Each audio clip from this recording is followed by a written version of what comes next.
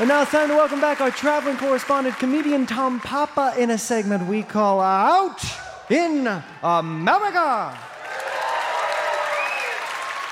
Thank you, Chris. On behalf of Live From Here, I'm continuing my journey across the country, shining a light on all the good people in America. This week, I hopped on a dirty old tour bus and headed off to Nashville, Tennessee. I rolled into town on the first day of the NFL draft. I heard the city was expecting 200,000 people. What I did not expect was that they would all be drunk and on scooters.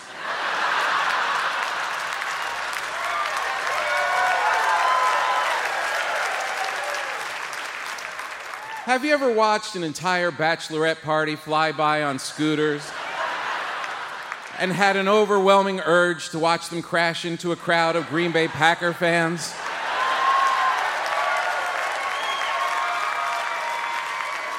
I have. I came in hungry, and when you're hungry in Nashville, it's always good to start with the classic home-cooked meat and three, which is a restaurant where you order a choice of meat and get to select 3 side dishes. These places started here in Nashville, which is why you see a lot of people using suspenders to hold up their jeans. I walked into a local favorite called Arnold's. I grabbed my red tray and headed on down the line. I loaded up with baked chicken, green beans, mashed potatoes, okra, and because I asked nicely, spaghetti. You know you're in a good eating town if they consider spaghetti a side dish. I respect a restaurant that makes you use a tray also. It's as if they're saying, we'll cook the food and we'll cook it well, but you're gonna have to carry it yourself. A tray gives you all the fun of dining in prison without being tasered.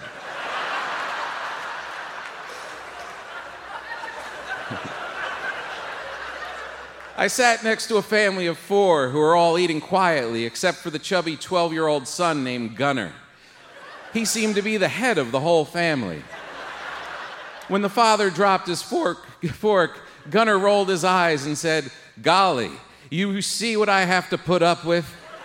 I don't know how I got tangled up with these people." He said that he's Nashville born and bred and that he wouldn't even think about living anywhere else. There's a lot of traffic out there now, he said. Some of the other old-timers say the town is changing, but it'll always be Nashville to me. Have you ever heard a 12-year-old call himself an old-timer and thought that maybe one of your side dishes was a hallucinogenic mushroom? I have. As I finished my meal and said goodbye, Gunner pushed a rolled-up dollar bill into my hand and said, "Hey, why don't you go get yourself something nice?" I went looking for a bar, but that wasn't caught up in the whole NFL mayhem, and found a dive bar that had cheap beer and a pool table. There was a pool shark dressed in all black with a cowboy hat and dusty boots. I thought, this is why you come to Nashville, to meet authentic character like this. But it turned out his name was Kevin, and he was visiting from L.A. He was a guitarist in town doing session work, and when I tried to buy him a beer, he said he couldn't because he's on a cleanse and could only drink mineral water until he was done meeting with his agent. Have you ever met a pretend cowboy from L.A. and wanted to give him a real Nashville left hook in the kisser? I have. I wandered outside and met a guy who was sneaking a smoke. He was wearing a gas station uniform with the name Hurley sewn on it. He said his real name was John, but he bought it in a second-hand shop because he always wanted to be a Hurley. He said, I like having an alter ego. He said, Hurley does things I don't do. Hurley rides a motorcycle. Hurley likes shots of tequila. And apparently, Hurley is a chain smoker. I told him I liked the idea of having a secret identity. Hurley said, go ahead, try it right now. Pick a name and go with it. I thought for a minute, and then I chose Mark Twain. He said, that's kind of specific. I told him I wasn't the writer, Mark Twain. I'm Mark Twain from Memphis, who's just passing through on my way to a model train convention. He smiled and said, well, Mark Twain, you're a weirdo, but Hurley is pleased to meet you. As we were talking, One of those movable bars that looks like a bicycle being pedaled by loud tourists came cruising by.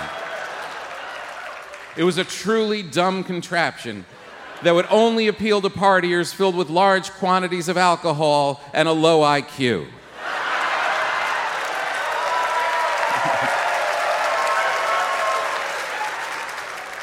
Hurley said, "Now, I know it looks stupid, and we would never do it, but Mark Twain and Hurley are getting on that thing." We ran after it, and thankfully they were so drunk it was real easy to catch. We jumped on and introduced ourselves. Everyone loved our alter ego names and started choosing their own names and shouting them out. "I'm Dolly Parton. I'm Hank the Tank." Another yelled, "I'm just drunk." We all started pedaling and drinking and going nowhere fast. It was when we came to a hill that things really started to get weird. Dolly Parton stopped pedaling and started singing Jolene. Hurley took off his shirt and threw it into the street. For some reason, Hank the Tank thought this was disrespectful to Dolly Parton and tried to punch Hurley, but missed and hit the drunk guy instead. As I tried to break it up, we started rolling backwards down the hill. We were spinning out of control and smacked right into a curb. I was launched from my bar stool through the air onto the hood of a sedan. Have you ever started a fun drunken tour with a group of inebriated strangers and ended up alone in the back of a police car? I have. But I have to say, the time I spent with Nashville's finest was the most authentic and peaceful part of Nashville I found all week. Until next time, this has been Tom Papa, out in America. Thank you, Tom. Sounds fun.